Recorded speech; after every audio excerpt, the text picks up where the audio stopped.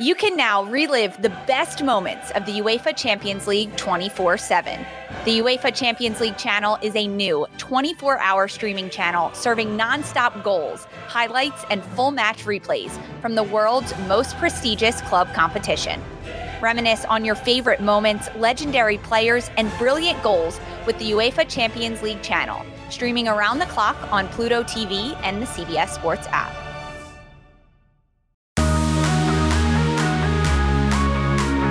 Welcome back into the Lions 24/7 podcast as we work our way toward kickoff in Beaver Stadium. The Indiana Hoosiers come to town Saturday, noon start, and we will be there, myself, Mark Brennan, Daniel Gallen, and you'll hear from them in just a moment about this matchup. We took a long look at it from a Hoosiers perspective. We learned a lot more about Indiana, which is a struggling program right now, 2-20 in Big Ten action since 2021. That includes a couple of losses against Penn State. They were shut out last time they came to Beaver Stadium. We broke that all down and where that program is right now at 2-5 with Jared Kelly, who covers the Hoosiers for 24/7 Sports. So if you want to get to know a little bit more about Indiana, what the opposition is bringing to the field against Beaver Stadium, I highly recommend you check out the episode that dropped on Tuesday with Jared Kelly. But for now, let's talk about Penn State. We're off the practice field on Wednesday night, as usual. We're here with you on a Thursday, recording our pregame podcast. Daniel and I will be back with postgame on Saturday. I think we all feel fairly confident, if not very confident, about how this one's going to end up on Saturday. But we want to know exactly what it looks like along the way and how this team responds to a knockdown moment last Saturday. And we'll begin with you, Mark. Game 8 storylines are kind of all over the place. They're a lot different, a lot far out of the spotlight than they were last week against Ohio State in a marquee matchup. But what are you trying to detect this week as we've gotten to the press conference? We've had some player calls. We've been to the practice field. What are you picking up around this program coming off of its first loss in a year? Yeah, I think you just have to go back to that media room, after the Ohio State game and see how emotional, everybody was, which is understandable. We're getting all the right signs this week. Guys seem to have kind of flushed that and are looking forward, despite all of our best efforts to kind of get the coaching staff and players to rehash it, which is kind of our job. And I get it that they know what our job is and we know what their job is. But where are they going to be emotionally, when they get out there for this game on Saturday? To me, that's the biggest thing. James Franklin said it on Tuesday that as difficult as that loss was, you don't want to let Ohio State beat you twice. I guess I would contend that I don't think there's much of a chance that that's going to happen this week, given the opponent.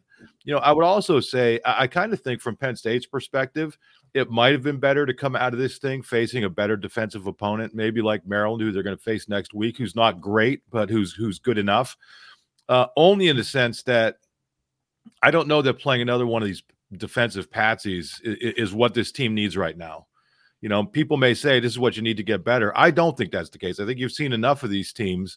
So I guess my point, the way I look at this is, let's see if Penn State comes out of this thing and absolutely dominates from start to finish. To me, that's the key. I think the defense has what it takes to get that done.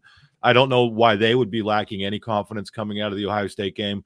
On offense, though, let's see what the level of confidence is that they bring. And if they could finally get to one of these opponents that's overmatched and not mess around, just drop the hammer early, plow right through them, rush the ball against another terrible rush defense, and start to try to eliminate some of these questions. You're not going to eliminate them all against this opponent, no matter what you do. But a dominating effort would be key. So what am I thinking this week as they go through it? They're saying all the right things, but let's see what happens when you get into the game on Saturday. Let's get over to Daniel Gallen. And Daniel, you and I, and putting together our practice report, which we do on a weekly basis on Wednesday evenings, we both kind of reached the same conclusion without even talking about it. I noticed you wrote it in your notes and I did as well. Just kind of picked up, there was less noise around the practice field. There was no wasted conversation. There was no wasted movements. It was very workmanlike. And I mean, I don't know you never really know what you're going to encounter. And I'm sure they worked through a lot of those raw emotions by the time they got to the field on Tuesday. That's a Sunday, Monday kind of deal. But we're hearing the right things. Like Mark said, I think James Franklin feels like they have responded in the right way. What are you gathering? I mean, we've talked to a bunch of players. We've seen them up close working for that 15, 20-minute span on the field. And we had Deion Barnes, an assistant coach. We'll talk about more from that conversation in a bit, but we had him about 45 minutes ago, an hour ago. So based on all that, are you positive or are you confident that Penn State's trending toward a rebound, or maybe that we're looking at a bit of a sleepy first half brewing in Beaver Stadium? When you talk about rebounding, I mean, you couldn't pick a better opponent on the Big Ten schedule for Penn State to try to rebound against. When you talk about really soft landings coming out of a loss like that, I mean, Indiana's a pillow right now for Penn State. But I think when you talk about what we saw at practice and what we've kind of heard this week, the real theme seems to be to move on. I think that that's a big thing that the players were talking to us about. Even James Franklin was talking about it a little bit Wednesday night in terms of not wanting to keep looking back at that Ohio State game. And, talking to Deion Barnes today, he was talking about, trying to teach lessons, and the big thing that after you learn a lesson, the big thing you have to do is move on, that you learn the lesson, you move on. I talked to Tyler Warren for a while last night, and he said similar things where that, they learned from Ohio State. They watched the film. They got everything they needed to out of it. They're going to apply that, but they also need to move on. So I think that that's probably something that has really been hammered home internally based on some of the conversations that we've had, and in terms of setting a tone for this week. What does that actually look like on Saturday? I'm really curious to see.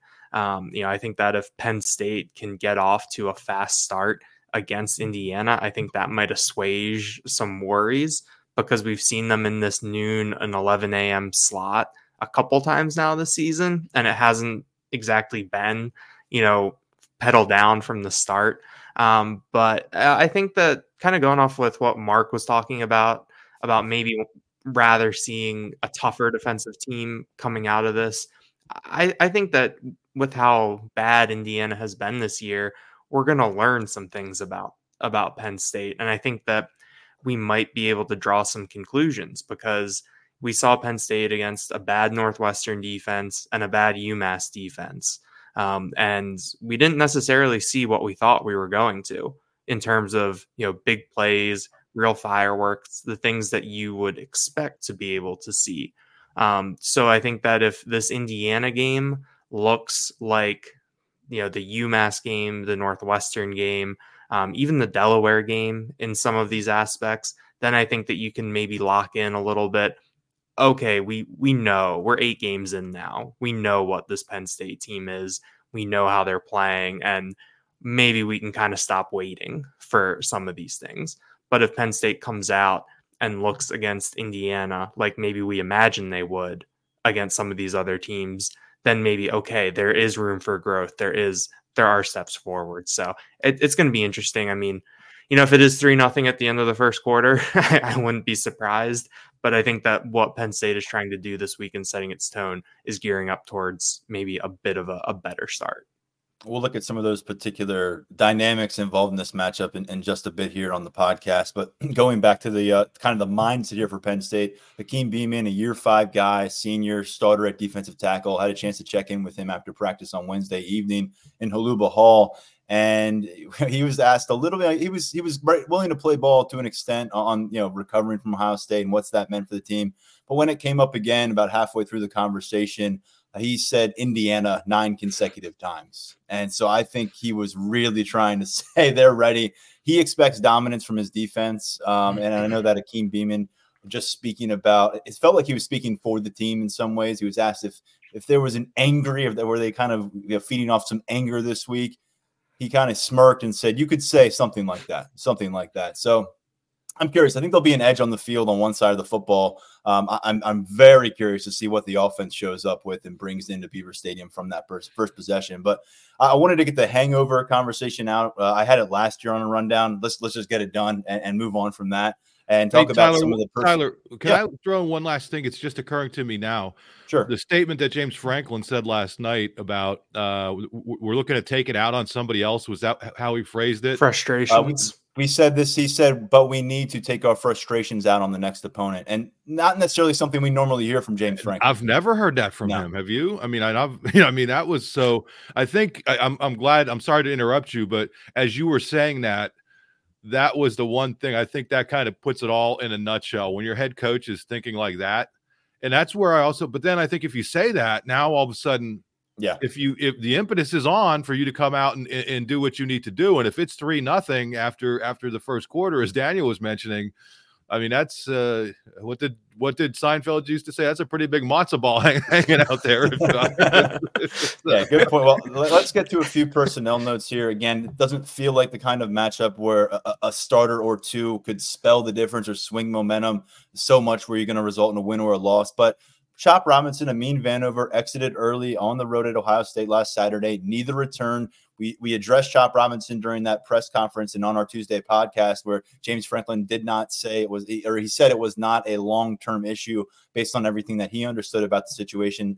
Continues to say that they expect to see Chop back sooner rather than later. Not getting any kind of vibes there that we're going to see Chop on the field for this one. Maybe he gets back for his trip down to the alma mater, or not the alma mater, the old school, definitely not the alma mater, to the old stomping grounds, and Chop Robinson going to his home state next week. I know he would be fired up to get a chance to play there. But if he's not available, and then Amin Vanover, who's been labeled a game-time decision by James Franklin, that's not a kind of phrasing we've really heard from James in applying to injury situations. So we have some kind of understanding of where Amin Vanover is. He was not on the practice field during our look. Neither was Chop Robinson. So that means who's stepping up? We know Denai Dennis Sutton. There's no doubt about that. He's been highly involved, starters kind of reps every game this season. Zariah Fisher has been kind of that next man up. He was the fourth guy in the rotation until Amin Vanover came back from a 2-game absence earlier in the season. But Jameel Lyons is the compelling one here, Daniel, because he's someone who flashed early on. Heard a lot about him during preseason camp. Some of our VIP reporting at Lions247.com from that first week, I believe, was about how this freshman was turning heads in a very talented defensive end group. When this roster goes varsity and JV and essentially scout team and who's preparing for Saturdays, Jameel Lyons stays on the right side of that equation in late August, shows up for one snap, the final snap on defense against West Virginia when the game's out of hand. You're saying, okay, well, if this is an indication that he's got the green light, what is? And yet, they've been towing the line with him. He popped back in for Delaware. He had a sack in that game. And then we didn't see him again until a couple of weeks ago when UMass came to town. He got some extensive run. He's at 3 games right now. The next appearance, and it sounds like James Franklin is anticipating that will be this Saturday, would put him at that 4-game threshold. We've said for a while, felt like he was trending towards burning eligibility. Maybe you finally have to push him towards that because of losses above him at the depth chart. But this could be a chance to see Jameel Lyons show what he's gotten from Deion Barnes to Hakeem Beamon to James Franklin this week. Everyone feels like he's been ready to play Big Ten football. The question has become, is he ready to go from a situational kind of player to a full all-in 3-down defensive end? Because if you're down to just 4 varsity guys at that position, and that's what we saw on the practice field on Wednesday, then that might be what he has to be for a long extended portion of time against Indiana. We've gotten really good feedback on Jameel Lyons pretty much this whole season, that every time we get the chance to ask someone who knows and works with him closely, it's only good things. I mean, I think Chuck Losey spoke very glowingly about him over the bye week when he was available to us. So I think it will be interesting to see if they finally, break glass in case of emergency when it comes to Jameel Lyons and his eligibility. But by all accounts, it sounds like they think that he's ready. Talking to Deion Barnes this morning, Barnes talked about what he was excited about and what he liked about Jameel Lyons. And he said it was the ability to pick everything up quickly, but still be able to go full speed, to still be able to be aggressive, and be able to, I guess, meld that mental and physical side of things, which when you're learning and stepping up a level, I think can be difficult for some players. So I think that you look at, physically, we see him on the field all the time. When he's in that line of defensive ends, he might be a little bit on the skinnier side, but he looks like he belongs.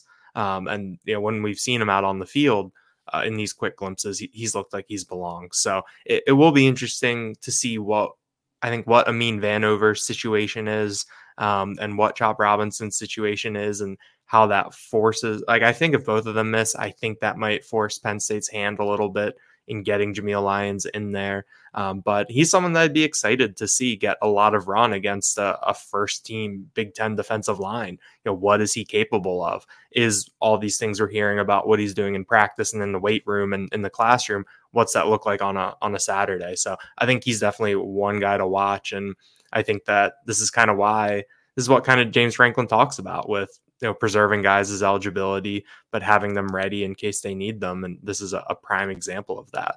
Yeah, 4 players have burned red shirts so far, all of them on the defensive side of the football. Only Jameel Lyons is at that 3-game mark. So everybody else in that class, there's a lot of wiggle room to work with still here in late October. I'll defer to Akeem Beamon again for the final word on Jameel Lyons. He said, quote, he can pass rush his ass off.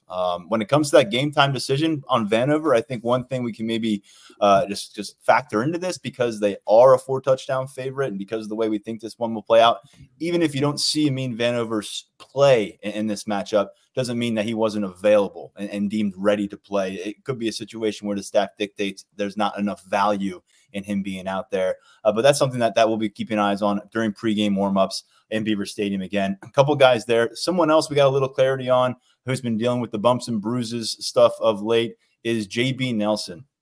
Asked James Franklin after practice on Wednesday whether the plan to go with 5 offensive linemen, and particularly just one all the way at left guard, said more about Venga Ioane's status coming out of his first 6 games, or more about JB Nelson trying to come back from an injury. And James Franklin made it pretty clear that JB Nelson was in an emergency use status on the road at Ohio State. We didn't see any kind of rotation anywhere in the offensive line. First time in a long time. Little more clarity there is that JB Nelson was cleared to play. They would not have used him unless, you have to imagine Venga Ioane goes down with some kind of injury and then they're forced into action. This time around, though, he qualified him as fully available. So, Mark, I'm fully anticipating that JB Nelson gets back into the swing of things. He hasn't played a lot of football in the last month. You got to go back to the early stages of a Northwestern game that took place on September 30th. Get JB Nelson those reps if he's ready for him, and get him ready for the stretch run. Yeah, I think they deked us a little bit last week, didn't they? When we were at practice, and JV was, and I love that. I mean, that's gamesmanship, and that's part of it. But yeah, I mean, I think this would be, going back to what I mentioned earlier, I think this would be the perfect opportunity to work JB Nelson back in. You have another one of these defenses that's just terrible against the run, and while for the overall team, I think it would be better to face a more efficient defense or more effective defense. I think for JB Nelson to work his way back in, it'll be easier to do it this week than it would have last week against Ohio State. And given the way that Venga has been playing, even in that game, I know the running game didn't do well, but I think overall, for a redshirt freshman, what that kid's been doing, I think he's been doing a really nice job. So he obviously was the better option last week. But Mark, for JB, Mark, I'm with you, but I think if Venga, you look at the course of that game and kind of the interior and how it held up, it was a little surprising that they just wanted to see what another look was, because Venga wasn't consistently beating his man, wasn't consistently locating that second level defender. So I think to your point, he has been good, but I just don't know that 5-man group held up the way you would have hoped against Ohio State. Absolutely not. They were beaten down, but they didn't get the depth pieces. Yeah, I would say this though. And this could be when we talk about some other things. I thought they gave up on the run far too early in that game, and I think that came back to bite them. But my point about Venga is not that he was dominating, but he can go out there and represent. And if they felt that he was the better option than JB Nelson at that point, I don't know that that's something that I could argue with, because I don't see them in practice all the time. So being able to bring JB back against this opponent, whether he starts or whether he doesn't, I mean, the sense again is that he's going to start. I think that's going to be a good thing. And again, but even with that, it is imperative for this running game to dominate in this game. It's enough. All right, you're going in and playing these opponents. I don't want to hear it. I don't want to hear any of the excuses. Get JB Nelson in there, get Venga in there. I don't care who's in there. You better be dominating.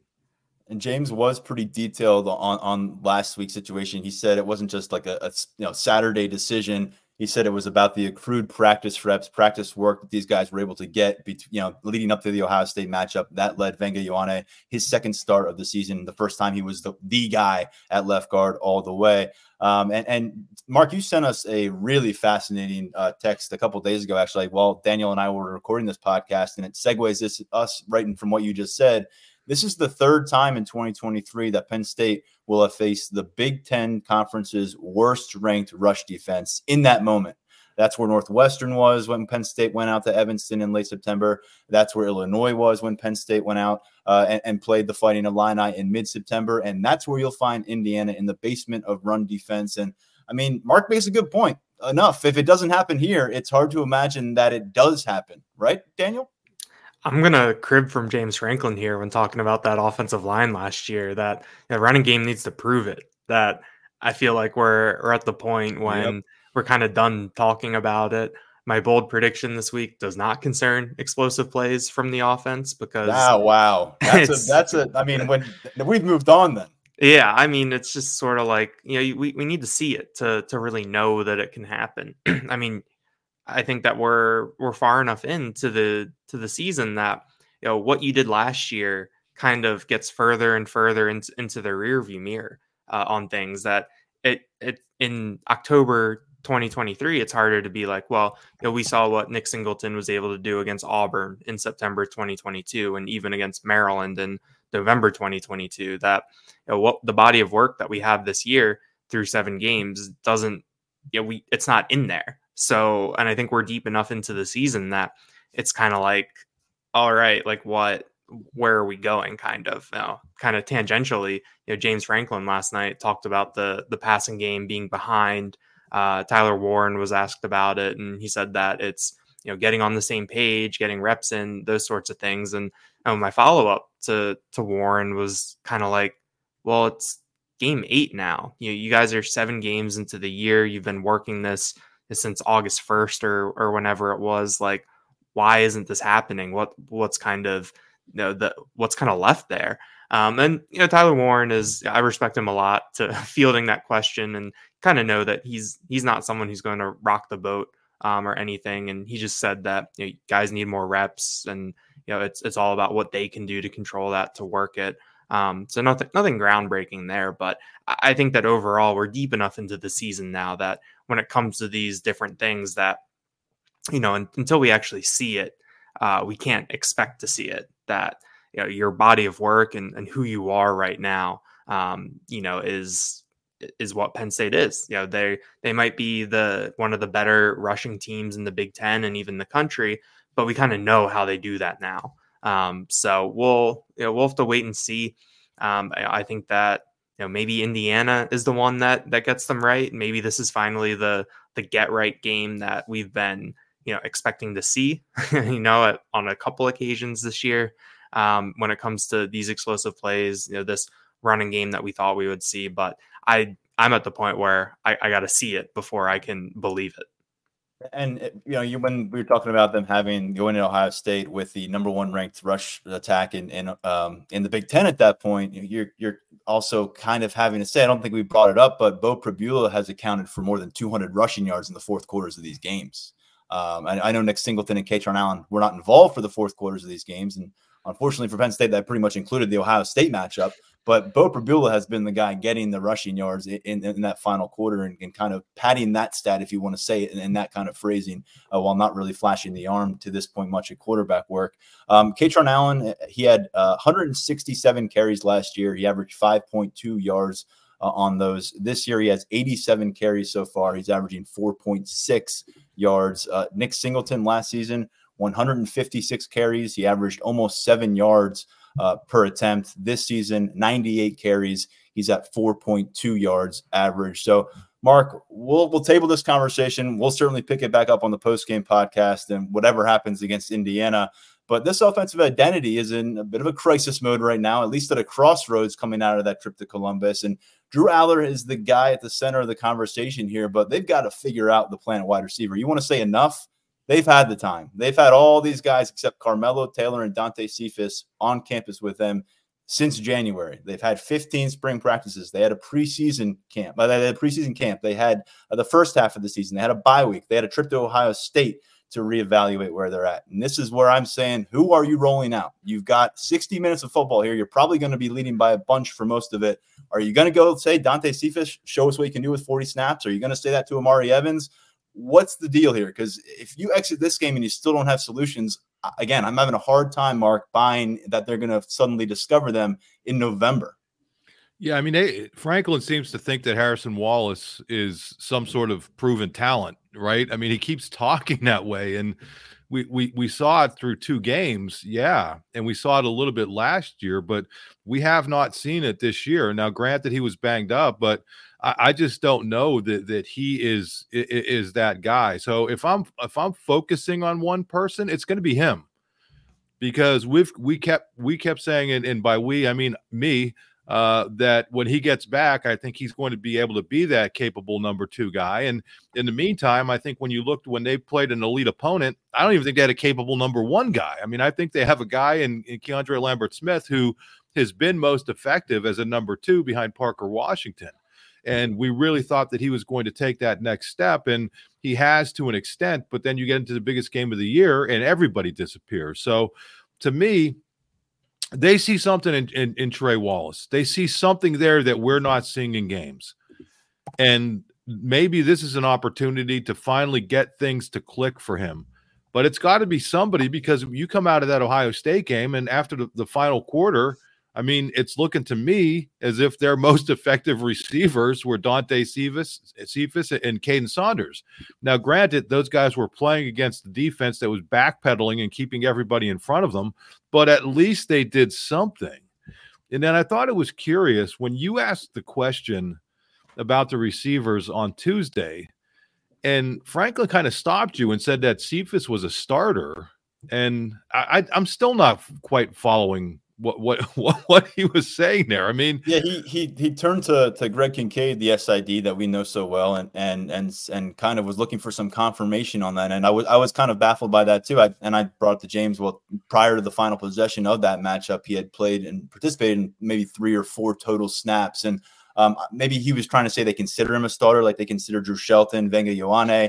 They say the same thing about Liam Clifford, even though. But you can't start 16 guys, and when you talk about the wide receiver spot, Mark, you can't label. I mean, Dante Cephas hasn't been in a starter's territory since Harrison Wallace came back, and that's where I'm wondering: does that change? Is there a calculated effort by this coaching staff, and particularly Marcus Hagans now, to get Dante Cephas more early work, or is it going to be until this one really gets out of hand? It's Keandre Lambert-Smith, it's Harrison Wallace, and unless they tap out, you can watch the football game. But James Franklin is one of the smartest people I know, and he remembers things. I mean, it's like unbelievable. And I think the fact when that came out, I'm like, what are? It seems like they don't even know what's going on at receivers. And I'm not suggesting that's the case, but there seems to be an element of confusion there that they don't even know who their top receivers it's are. By game. I mean, Malik McLean starts in your Big Ten opener, and he's got like 24 snaps in the last 3 weeks. Omari Evans, resurfaces and plays 40 snaps back-to-back weeks, and then he gets tucked away and doesn't play against Ohio State. It is week by week by week, and it hasn't worked. If it was James said, that'd be great. The first week of the season, they went 300-plus yards receiving in that room alone.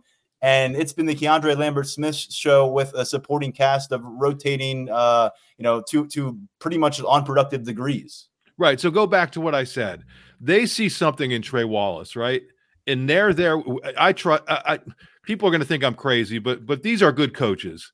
They wouldn't just be talking up Trey Wallace for the heck of it. You know what I mean? There's something that they saw in the spring, in the preseason, and all these things. I think there's something there with him that they have to get that out, and that's what I'm saying. I know people are saying, "Look at that, you didn't watch the Ohio State game, and you're praising these coaches." It's like, yeah, I watched the Ohio State game, but I also know these guys are generally good at what they do.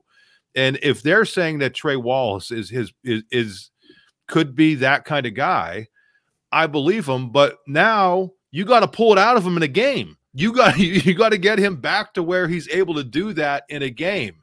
And maybe this sort of opponent allows them to start going in that direction.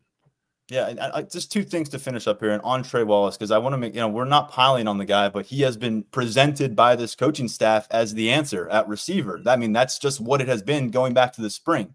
Because Keandre Lambert-Smith, the way he finished last year, you felt like you knew what you were getting there. And after Parker Washington's injury, he really answered the bell last year. And I'll start with that. Keandre Lambert-Smith last year, the topic of discussion come Halloween was, how quickly is he going to get to the transfer portal? Because he was doing nothing. He was doing nothing in the stat sheet, was not productive. And then look what happened. I mean, he got his opportunity in part because Parker Washington goes down with an injury, but the final couple Big Ten games, the Rose Bowl, it was a launch pad for him. So that is absolutely possible here for Harrison Wallace. In fact, he doesn't even need to wait for someone to get injured. He is the guy right now. And so he has a 5-game run here when we know Drew Aller has this trust in him. We've seen that on display in games where come Thanksgiving, we might be talking about Harrison Wallace being a huge component of this offense, and that could change. But I'll also go back to this. For as much as we keep hearing about, well, of course, Harrison Wallace is the guy, and yeah, we feel like we can lean on that, and that just the affirmations that we've heard from James Franklin and as recently as Wednesday that it's Harrison Wallace, and that he's got one game in his career. He's played in more than 20 college games. He's got one game in his career where he had more than 3 catches. It was 4 receptions for 35 yards last September against the Ohio Bobcats.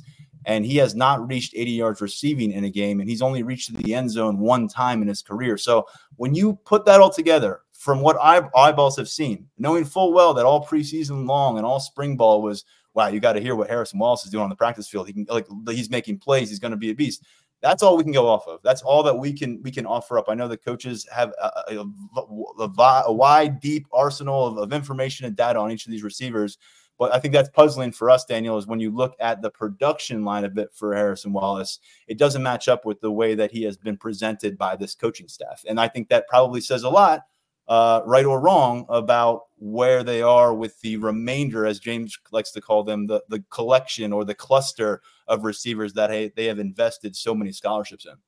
I think that's a really good way to present it, Tyler, in terms of how Harrison Wallace is being presented by the coaching staff and I guess how he's seen internally versus what we're seeing on the field on Saturdays, because that's ultimately what determines who you are as a player, I think, is what you do on Saturday, what you do when the lights are on, or that's at least a significant part of it. So I think that Penn State is at the point where they really do need someone to step up, and it sounds like Dante Cephas might get that opportunity. We'll see what that looks like in terms of wide receiver alignment to get, what their top 3 might look like if he's in it. But it is kind of just like, all right, well, if not now, then when? You have a team coming in that, is not good. Penn State was able to, even in kind of bad weather conditions last year, they were able to pass the ball a little bit on Indiana. That they would mostly belong to Katron Allen and Nick Singleton. But this should be a get right game. And I think that when you look at, there's a lot of positions on offense that need to get right. But I think this wide receiver group is one that should really be able to take advantage of Indiana. And, and I think the one thing with Harrison Wallace too, that kind of keeps coming back is that, we've heard so much about his athletic traits, and we saw them in the basketball highlight tapes when he was in high school down in Alabama. We saw it in that one blue-white game where he had the jump ball touchdown, I believe. And the way that he's been used and the way that he's performed, just outside of that 148-yard catch at Michigan last year, it's been very almost static, kind of. Possession guy. Yeah, I mean, he caught a few, but he caught 2 passes for 19 yards at Ohio State on the season right now. 15 catches, 161 yards. I said that after the first 2 games when he had 13 catches for like 125 yards. I said, don't judge Harrison Wallace. This is a big play waiting to happen. Big plays have not been happening. And I guess maybe nothing would bring more of a sigh of relief collectively into Beaver Stadium than Drew Aller finding Harrison Wallace for a long touchdown. Everyone can exhale. I don't know, maybe Nick Singleton running 80 would have the same effect, but it just feels like if these two can hook up, take this passing attack to the next level together, it's there for the taking. Exactly. And I think that you look at what Penn State needs on offense, and they need some guys that can make plays. And Harrison Wallace seems to check all the boxes. So it's kind of what is holding this up? What needs to happen for Harrison Wallace to kind of make that graduation from possession receiver who's been reliable, and we've seen that Drew Aller has trust in him. And I think that's something that we've heard too, is that Drew Aller really, really trusts Harrison Wallace. But that needs to translate into more, especially with the way that this team is playing, and the way that if Penn State can just get maybe even 2 or 3 more explosive plays last week against Ohio State, that game looks a lot different. So I think Harrison Wallace is someone that, as the season goes on, I think that he'll kind of maybe creep more and more into the spotlight in terms of, when examining different things and players who have stepped up, who haven't, where they are in development. I think that he's someone who could end up with a lot of attention coming down the stretch. We'll be right back on the Lions 24/7 podcast. Let's talk about some other players to watch. I mean, we covered so much ground on offense, so I think we all understand where the defense is coming out of this one. But where do you guys kind of focus in here individually when we look at this matchup? We're going to talk recruiting in just a bit with Tyler Calvaruso, because as usual, a home game represents a recruiting opportunity. But in our final few minutes here, we'll begin with you, Daniel. Penn State player that you think could be a focal point going into this matchup one way or another. I'm going to go with Adisa Isaac here. We just got off the call with Deion Barnes, and Deion Barnes was really complimentary of the job that Adisa Isaac has done this year in terms of being a good pass rusher, but also being good against the run, and really, really taking a leadership role and stepping up in that area of the defense. And you talk about coming off of a pretty gutting loss, and then you look in that position room, and you could potentially be down 2 of your top 5 guys there. I think you look at who's at the number 1 spot, and I think you can make the case that Adisa Isaac and Chop Robinson are 1A and 1B. But for this exercise and this framing, you look at Adisa Isaac as the team captain, the veteran, the guy who's been here for a while, and for the past calendar year has been playing really, really good football, and is, maybe playing himself into being a day 2 draft pick in April. I think that this is a really good opportunity for him to step up, to make an impact and set the tone for a defense that could be a little bit shorthanded up front. So I think, in terms of trying to look at the defense after that big offensive conversation, I think Adisa Isaac is someone who could play a very important role on Saturday. He's got 5 tackles for loss, I think, in the last 2 weeks. He's been on a roll, looking really good. Mark, where do you land on this pick? I'm going to go with, we talked about earlier, J.B. Nelson. I think I agree with you, Tyler. I think the best iteration of this offensive line involves J.B. Nelson, but I also think there's a domino effect that if he's starting, you're able to have Venga Ioane playing backup at both guard spots, and then maybe you are able to do a little bit more rotating and mixing and matching. Again, to me, this game, I don't really care what they do with the passing game. Yeah, it would be great to get Harrison Wallace going, but I think for Penn State to be what it wants to be, you can't be playing Ohio State and have minus 21 rushing yards in the second half. Just can't happen. And I think this game, with a healthy J.B. Nelson against a defense that has really struggled against the run, I think J.B., as tough as it may be for a fan to keep your eyes zeroed in on that offensive line, watch J.B. Let's see what he's able to do, and let's see if he's able to help open up some bigger rushing lanes for these running backs. Like Daniel, I was initially going to go with a defensive lineman for this pick. I think Zane Durant is maybe another game or two in a good big-time game away from really establishing himself as a player to watch when it comes to conference awards and being an all Big Ten kind of competitor this year. He has been really gaining a lot of steam. They love what he's doing. But I'll pause on that, and I'll just go with Drew Aller, and for reasons that are beyond the box score, because to Mark's point, I don't think another 4-touchdown performance, 70% completion rate at home in Beaver Stadium is going to say, well, he's ready to take on Michigan now. But you just want to see his feet back underneath him. Last time we saw him, he was kind of gut checked in a way that I don't know if he had ever been checked. I know he talked about the final loss on his high school field, and that's painful in a certain way when you're separating from your longtime friends and teammates. But when you're exposed into you put in there an exposure situation against Ohio State in a national platform, and the results were what the results are, and all of a sudden, all these Penn State fans that have had your back and been pushing you, and God forbid he checked social media, it wasn't the same dynamic. So there could be a lot of room for distraction, for self-doubt here for Drew Aller, and this is one of those key tests. We've been saying it for a long time. They're not going to go perfect with Drew Aller as their quarterback. There's no perfect quarterback who's going to run through college and not have any adversity. And we found it here in October in Columbus. And I just want to see how he dials it up. Does he look like he's back in command, in control of this offense? Does it feel like this identity crisis of sorts is moving out of that and into the right direction for Penn State, going on the road to Maryland, then back home against Michigan? Because I think from a mechanical standpoint, things got awry for him on the road in Columbus in a way that we haven't seen. And I just think, generally speaking, about the guy who's holding the keys to this offense, you want him to find himself and feel like he is the Drew Aller that we all think he can be, and that he has really had the confidence in himself to this point. So I think it's so important psychologically, especially for first-year starter guys, because if you can string together a few bad moments in games, then it can start to become part of your DNA, part of your identity as a quarterback. And I want to see how he bounces back here, how quickly he forgot about that process in Ohio State. And against Indiana, we said it before, it's a perfect time to bounce back, a great opponent to do it against. So we'll see what number 15 has in store. He's been phenomenal for the most part in Beaver Stadium. He has struggled for the most part outside of Beaver Stadium, but we'll see him back on home grass on Saturday afternoon. Final picks and predictions, including our bold variety here. And we begin with you, Mark.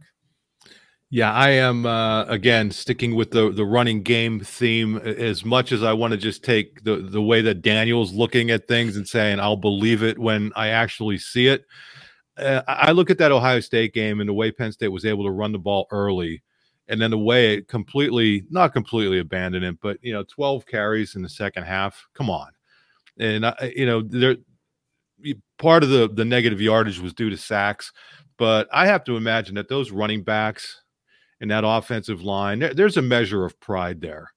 And to come up as first of all, not getting the opportunities, not having your number called, that's got to be tough. And then struggling the way they did in the second half, that's got to be tough. So I think there's going to be some anger, and I think they're going to be looking to take it out on somebody, as Franklin said. And I'm looking for Nick Singleton and Katron Allen both to rush for right around 100 yards. I think Penn State's going to win this one relatively easily, 44-10. From my perspective, it's imperative for Penn State to come out, not have that be 34 points scored in the fourth quarter, but come out and set the tone early, use that rushing game to get it going. You are going to, if you're going to beat the better opponents on this schedule, all that stuff about leading the conference and rushing heading into Ohio State, that was smoke and mirrors, because they were playing mostly defensive run opponents that were terrible. None of that mattered, because when the rubber hit the road, they were unable to do it. And I think if they want to get back to where they need to be, or get to where they want to be, it's going to really rely heavily on the running game. And I think they better really, really zero in and focus on that and get both of these guys going in this game. And I think they will.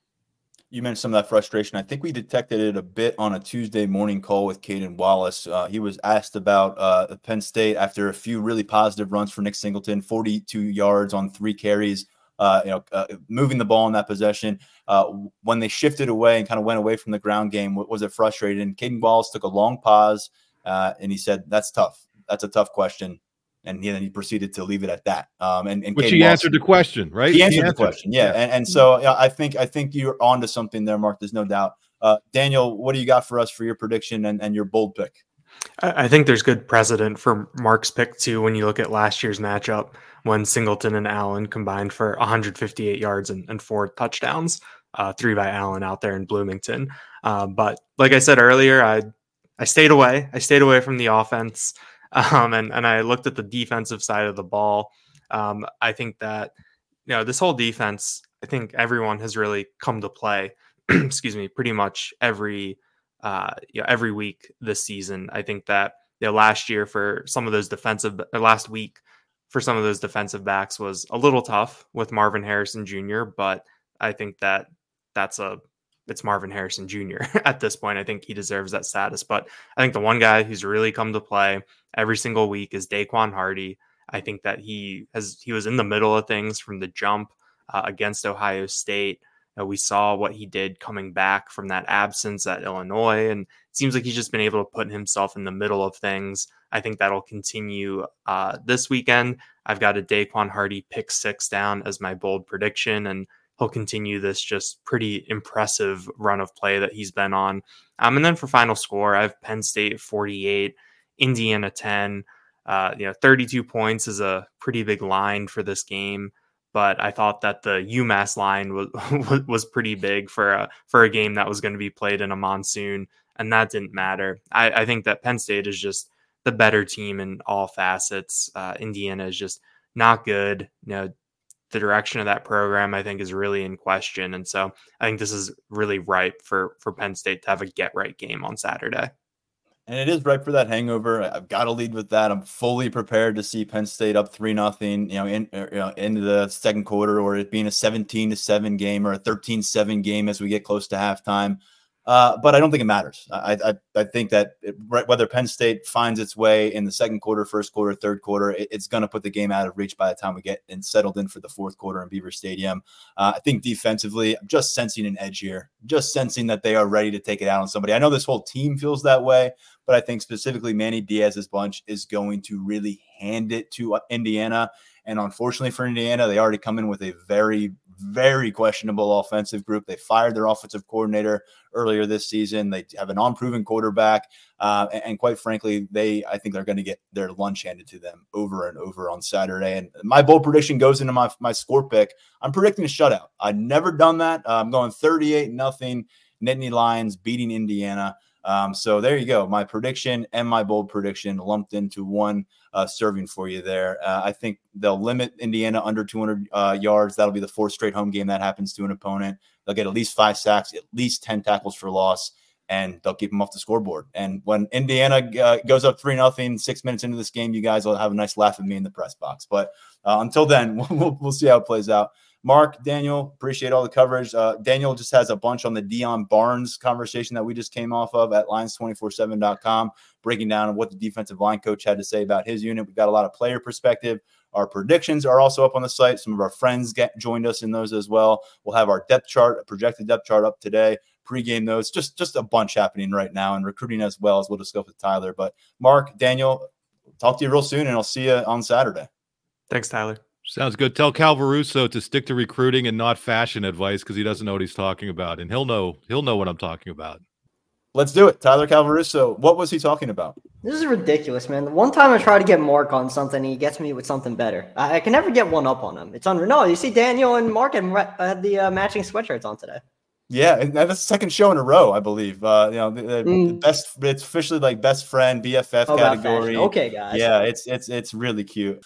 So Tyler, let's talk about recruiting. We had a lot of fun breaking down, and not so much fun because this is a dicey week for Penn State. But we just gave the lowdown for the last 45 minutes on what we think is going to happen on the field in Beaver Stadium on Saturday. How about in the stands and in the recruiting spectrum? Because home game represents an opportunity. It's not a whiteout opportunity. It's not a Michigan comes to town opportunity. But how would you gauge what they've done from a guest list perspective? This matchup doesn't exactly scream intrigue for a couple of reasons. I mean, Indiana being what it is, you got the noon kickoff factor. That always tends to work against whoever's kicking off at noon. And also regionally, you have Ohio State and Rutgers doing battle this weekend. That's going to be a pretty big draw for regional recruits. But with that being said, Penn State has been able to formulate a pretty solid visitors list. Mostly out of region names have popped up so far when it comes to, some of the bigger names making it to campus. But it's a pretty solid list. It swells in comparison to what the whiteout was. It's going to swell in comparison to what Michigan winds up being. But it's definitely not a lost weekend on the recruiting front for James Franklin and his staff. They're going to have some guys on campus who are noteworthy and, hold some pretty prominent places on the board in their respective classes. So we're definitely going to have a lot to go through once this game wraps up. We'll get to a few names right off the bat here. And when you talk about a quarterback who has an offer and has some interest nationwide and he shows up to campus, that's always a compelling perspective. He's a younger guy, but what do we know so far about Dia Bell? If I'm remembering correctly, me and you got eyes on Dia Bell at the beginning of that final prospect camp at the end of July, and he just kind of popped in the sense that he just really looked the part of the 2026 quarterback. Then we got to see him throw the ball a little bit. And I think me and you were in agreement that was probably one of the better quarterback groups that camped at Penn State during the summer. And there might not have been a better quarterback in attendance that day than Diabell. I mean, that kid can sling it. There's no doubt about that. When it comes to Penn State's involvement in his recruitment early on, he's liking the staff. He's developed some pretty good relationships in Happy Valley, so that's a plus. Again, he is still really kind of sorting through the initial stages of his process. And this was a visit that he wanted to make. He had a trip to State College lined up for the whiteout. Didn't happen. There were some weather issues down in Florida. Flight got canceled. Just didn't really, stars did not align for Penn State that day getting Bell on campus. But he's going to be back this weekend. And he's looking for, this is going to be a second straight weekend getting an eye on Penn State because he was at Ohio State visiting with the Buckeyes last weekend. So this time it's going to be a little bit different of an experience for him, given the fact that he's going to be in Beaver Stadium, just taking in the game day atmosphere at Penn State. That is something that he pinpointed to me that he really wanted to check out, wanted to get to Beaver Stadium, see what a really just an overall game day experience is like. So big visit coming up for Bell because this is one that he's had marked on his calendar. You know, like I said, last month he wanted to do it. It's coming along now a month later, and the atmosphere is going to be different, but it's still one that he's interested in seeing for himself. Yeah, down at American Heritage High School, which is a Power 5 producer year in, year out. So when you're playing quarterback down there, you're going to be a known commodity. And thus far, the offers have come. Miami offered, Florida offered, of course, Penn State extending one long distance. And this is a guy who also a talent on the basketball court as a freshman at American Heritage, 20 points per game. His father, Raja Bell, spent about a dozen years in the NBA. He was one of the top defensive players for a span there. 76ers fans may remember he was on that team that lost to the Lakers in the NBA championship. Well, now his son is a multi-sports talent, and Penn State taking a look. He'll be taking a closer look at Penn State on Saturday. Where else are we going down this list? I know that we don't have 5, 6, 7 names to work through, but where do you want to go next? We don't, but we might as well stick in the Sunshine State with top 24/7 wide receiver Nashawn Montgomery out of the 2025 class. He is, I mentioned, some guys being on campus this weekend who are in prominent places on Penn State's board at their respective positions, and Montgomery is one of those guys. And there's been a lot of talk about Penn State's wide receiver room recently, and we talk about the level of talent and bringing in guys who could be potential difference makers and really compete at a high level in the Big Ten. I think Montgomery is one of those guys. Like I said, we got him in the top 24/7. He's a top 100 prospect on the composite. I believe he could do a lot of good things at wideout. Good hands, good speed, good route runner. So he was last on campus in April for the blue-white game, had a good visit. Another guy who got eyes on Penn State last weekend because he was at Ohio State. So he's kind of in the same boat as Diabell in that regard. And Cardinal Newman High down in West Palm, they're on a bye week this week. So Montgomery's getting the chance to make it up to campus, and another opportunity for a recruit from Florida to take in a Penn State game day experience. I got the chance to catch up with Montgomery for a little bit this morning. He told me he's been here for the Penn State staff a lot, likes Marcus Hagan. So good relationship seems to be forming there. And that kind of seems to be a trend with some of the 2025 wideouts I've been able to catch up with. There seems to be a pretty overall liking to Hagan. So I'd say the Nittany Lions are trending in the right direction recruiting at that position. But yeah, Montgomery going to be in town. I'm looking forward to see what comes of this visit because he is interested in what Penn State has to offer, offensively. I think he likes their system based on my conversations with him. So when it comes to the 2025 visitors for this weekend, I would put Montgomery at the top of the list, probably as the most important. Yeah, top 20 guy from a state that, you're not going to have a lot of access to Penn State games. So you don't know if this will be your one shot to really impress and get him back again. But he's got, the big three down in Florida have all offered him. He's got Georgia. He's got Michigan, Ohio State. So you want to talk about a known commodity and a coveted commodity in that 2025 class as a sophomore. This guy's that top 20 prospect at the position right now. And let's go long distance again because another player making the trip up from the south. And fortunately for Penn State and for all of us, it looks like it's going to be beautiful weather on Saturday. I think in the low 70s. It's going to be in the 40s come Halloween. But you're getting some of these guys up from the south for a nice weekend, and Montrez Walker is among them. This takes us to the defensive side of the football, a linebacker out of Buford, Georgia. Yeah, former Michigan commit who's now back on the market. I got the chance to catch up with him earlier this week, and he was really telling me that had he not committed to Michigan back in, I believe it was February, is when he initially committed to the Wolverines, backed off that commitment in early September.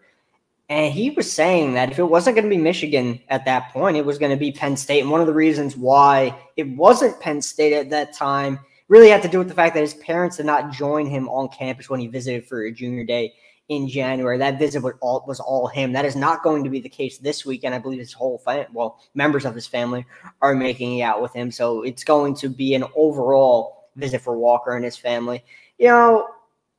Walker's a guy who has been hearing from the Penn State staff with regularity. I think they're still sorting through that 2025 linebacker board. You got DJ McClary on board already, and there are a bunch of other elite linebackers still available from Manny Diaz and company. I mean, a lot of local guys, too, in that regard. Anthony Salkin and Cam Smith down at St. Joe's Prep come to mind right off the bat. You got TJ Alford, who's in Florida, as well as a top 100 backer that Penn State really, really likes and would like to get him to campus at some point this season. So you kind of have to see where Walker fits in that picture when it's all said and done. He's a little bit on the shorter side as a linebacker, so that's something that needs to be looked at and, discussed. But he is someone that he's on the board for Diaz and company. He's been hearing from the staff, and he's looking forward to getting back to campus. Walker, as you said, a guy who committed to Michigan, but he has a lot of, he could go in a lot of different directions on Saturdays here. Florida, Florida State, Illinois, Louisville, LSU, Miami, Michigan State, Ohio State, Ole Miss, Purdue. And I'm just working my way, and I'm getting tired of reading these names. But you go down and 30 offers right now as a sophomore. So, look, it may not be the deepest stocked list that they're going to put together here in 2023 for a game. It certainly isn't. But when you look at some of those top talents at the top of this list and where they're coming from, there's some potential here, man. I got to say, coming off of a disheartening loss against Ohio State, knowing that the Indiana game doesn't generate a lot of buzz annually, and knowing that a noon game on a Saturday is going to help your case in a lot of instances. When you were starting to confirm some of these, and I know you've got the confirmations continuing to come at Lions247.com, and I saw some of these marquee headliners from far beyond the region, it certainly grabbed my attention. Yeah. And like I said, with most of the regional poll this weekend being towards that Rutgers-Ohio State matchup, it seems. And, obviously you got elite guys in the region getting out to other campuses as well, because there are a lot of really good games this weekend that, quite frankly, just trump Penn State, Indiana from an intrigue perspective. I mean, that matchup kind of is what it is. But, again, Penn State, this is kind of an opportunity to get some guys from out of the region on campus. You really prioritize them heavily. That's what they're going to be able to do. And again, the weather definitely helps Penn State in this regard. It's going to be a beautiful weekend for those guys to make it from down south all the way up to Pennsylvania to State College. So I think the staff has done a good job putting this list together. And again, you got to keep in mind that Michigan weekend in November is shaping up to be a big one. Still, regardless of what happened to Ohio State, it is still going to be a very big recruiting weekend for Penn State. So you kind of want to save some bullets when it comes to getting guys to campus. They're very strategic about when they want to host guys. You got a monster matchup like Michigan. That's when the big guns are going to be making it to campus. This weekend, that's not to say the guys who are making it to campus this weekend are not priority targets, but it's kind of a little bit stepped down in that regard. But there are still some really intriguing guys like Montgomery. I mean, Bell's going to be a name we talk about a bunch when it comes to 2026 quarterback recruiting, because the Penn State staff likes him. So there's definitely a couple of guys coming to town who are targets and will be recruited relatively heavily as their respective processes continue. Penn State carries 5 commits in that 2025 class. That ranks 7th nationally. A couple of guys from New Jersey, a couple of guys from Pennsylvania, a running back from Texas. That's the group so far. Let's look at 2024 class. Before you give us any updated notes as they look to fill a few more spots ahead of that December early signing period, we got, unfortunately, double back over to bad news for Josiah Brown, a 4-star commit in the receiver class for Penn State, along with Tyseer Denmark. And then, of course, Peter Gonzalez. He is now out for this season and certainly would project that he'll be coming to campus in recovery mode.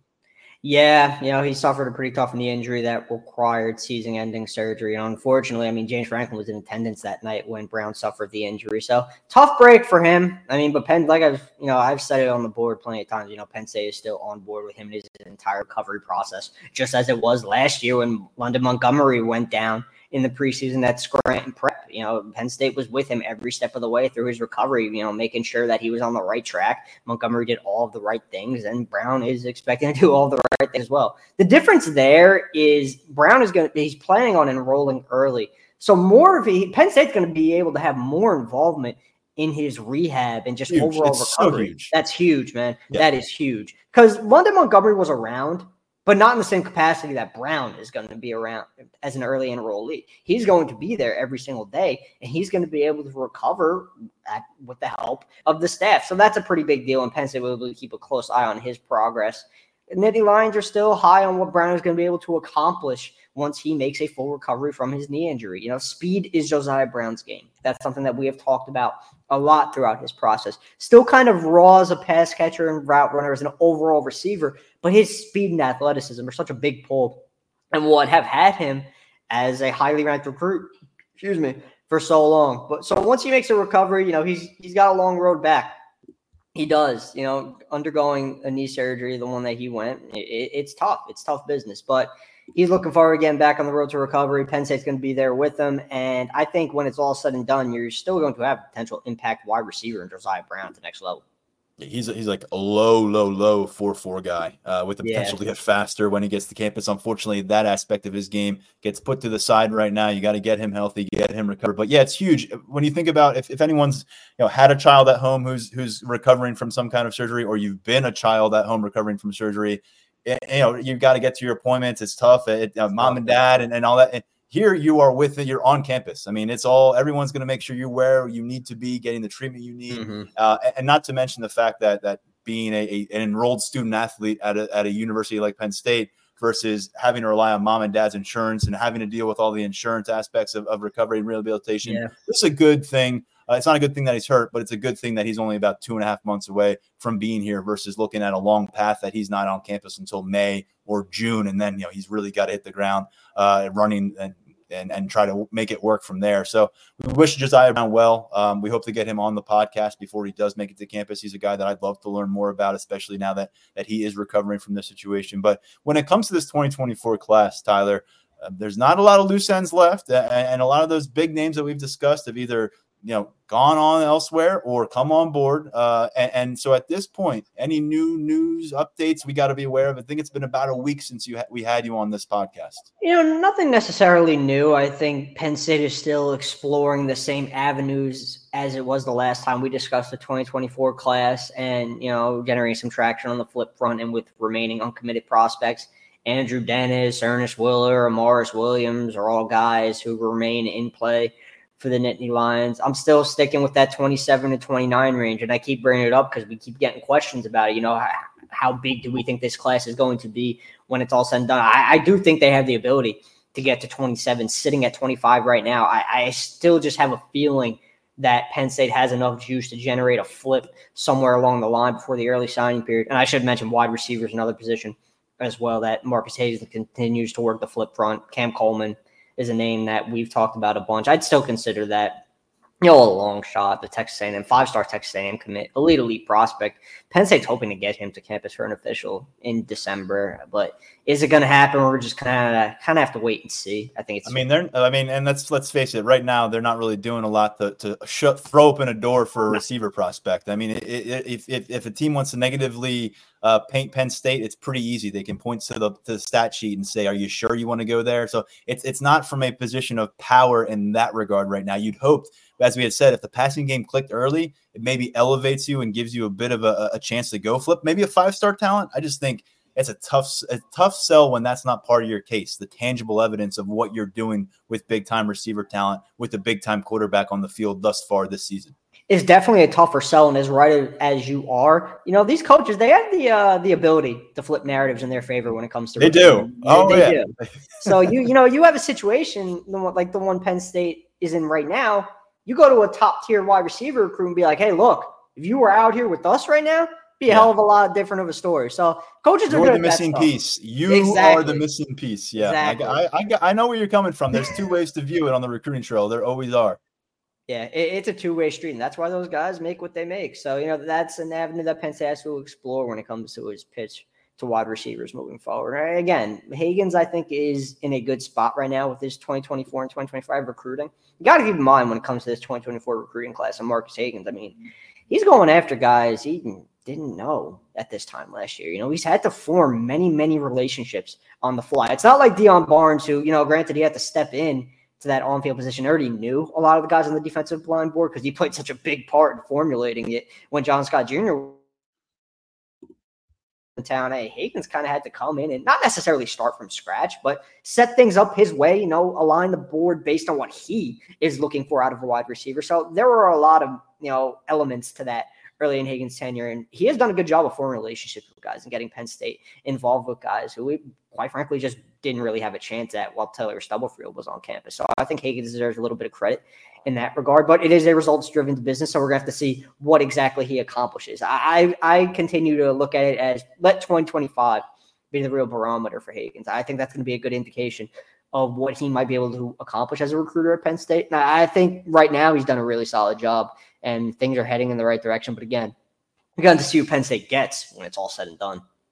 As we referenced earlier, 3 guys on board in that receiver class for the 2024 group. It's Peter Gonzalez, Tyseer Denmark, and then Josiah Brown, who we just covered ground on. They only brought in 1 freshman scholarship receiver here in 2023 in the speedster Carmelo Taylor, who has worked with the scout team thus far. Of course, bringing in a couple of college veterans in Kent State transfer Dante Cephas, Florida State transfer Malik McLean. Both of those players have eligibility available in 2024. So keeping tabs on the receiver spot, but acknowledging that this group, I'm looking at the group of commits, 25 guys in the class, number 14 overall, but it is front loaded a bit when you look at our ratings at 24/7 Sports with offense. The top 5 guys are on the offensive side of the football. Luke Reynolds, number 29 in the rankings. He's a tight end.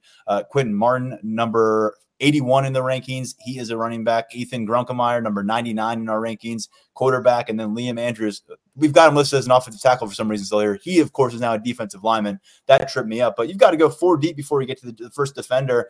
And Liam Andrews is the name you get to there, New England defensive lineman. And then the next guy up on that defensive class is John Mitchell, cornerback out of Florida, and just feels like a guy that we haven't discussed enough here, Tyler Calvaruso, because of him committing pretty quickly, him committing back in the spring. It's got kind of buried over the course of this recruiting class as more guys have come on board, and there's been players from the region. But he is a highly rated component of this class. He continues that successful pursuit of cornerbacks nationally that Terry Smith has been able to accomplish. And you spotlighted him. You've got a commit spotlight series going on at Lions 24/7 during this season. He's the latest guy that you put that spotlight on. What stands out about John Mitchell as Penn State's set to lose some very impressive talent at cornerback coming out of this season? It's kind of ironic that one of Terry Smith's top targets for the entire cycle is a guy who tends to get forgotten about, right? It's not one of those things that is typical of not only a top cornerback target, but a top 24/7 cornerback at that. I think just a lot of that has to do with, and you mentioned the regional aspect of everything as well, and guys coming on board after Mitchell, so many coming on board after Mitchell. But he's just a quiet kid, great kid, but a really quiet kid, doesn't really promote himself, not big on social media. So guys like that, you kind of tend to forget about them a little bit, but from our perspective, we're definitely not forgetting about them because they are high-level prospects, and Mitchell is one of them. He was one of those big risers in that 2024 recruiting class in the latest top 24/7 update. I believe he made almost 100-spot jump. Luke Reynolds and Ethan Grunkemeyer stole the headlines in that update, but John Mitchell made a pretty big jump as well, and he's having a standout senior season at Mandarin High down in Jacksonville, earning some all-district honors as recently as this week. So he's been getting the job done. And Penn State feels it's getting a cornerback who has the ability to control the side of the field on his own and do a lot of good things in coverage. You're seeing that on his tape down at Mandarin, and Penn State is hoping that translates to the next level. He's got a really good relationship with Terry Smith. He's really excited to get developed by Smith. That was something that popped up, and he's just gotten overall comfort with everything that's been going on at Penn State. Sometimes these Florida recruitments, they get a little bit dicey. We saw it last cycle with Conrad Hussey. We've seen it plenty times before, and we definitely have not seen the last of it. But Mitchell's recruitment has been pretty clean. None of that looking around, entertaining the local schools. He's locked in with the Nittany Lions, and I think Penn State's getting a pretty good one. Last year, they had those 2 teammates from St. Thomas Aquinas in South Florida in the defensive backfield on board with that recruiting class down to the final stretch. And of course, then Conrad Hussey flips late, but you do get King Mack out of that deal, top 100 safety, who's already burned his red shirt. This time, another 2 teammates from down in Florida, but we go up to Jacksonville at Mandarin High School. As you said, it's not just John Mitchell, but Antoine Belgrave Shorter, another defensive back on that roster, committed to Penn State. And I appreciate the perspective there because I just feel like it's a name that hadn't popped up here, and I just wanted to encourage folks to go check out your Commit Spotlight series over the course of this season as you continue to profile more of these Penn State prospects. What should we know about your coverage coming up this weekend? I think people are pretty well versed in what you do during these recruiting weekends, but for those who may may not be. First home game in a little while here. What are you looking at, and what are you going to bring us? It feels like the UMass was kind of almost like a whiff in terms of just recruiting intrigue. So it feels like it's been all the way back to the whiteout since the last time we had names of this level and a collection like this to discuss.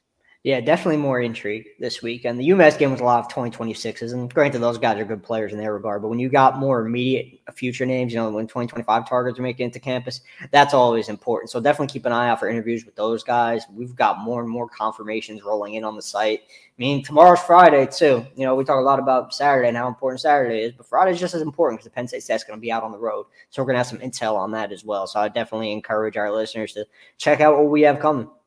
All right, great stuff from Tyler Calvaruso. As always, be sure to check out his content, VIP subscription. Right now available 30% off for an entire year or $1 for 1 month. Take the test drive. You will not regret it. Thank you, Tyler. Thanks, man. Great stuff from the entire team here at Lions 24/7 on this episode of the podcast. Before Tyler Calvaruso, Mark Brennan, and Daniel Gallen breaking down the matchup. We will be back in Beaver Stadium early on Saturday morning. We will keep keeping close tabs on pregame warmups and some of those more intriguing personnel storylines as we get closer to kickoff. Follow the coverage at lions247.com. We're back with our next podcast.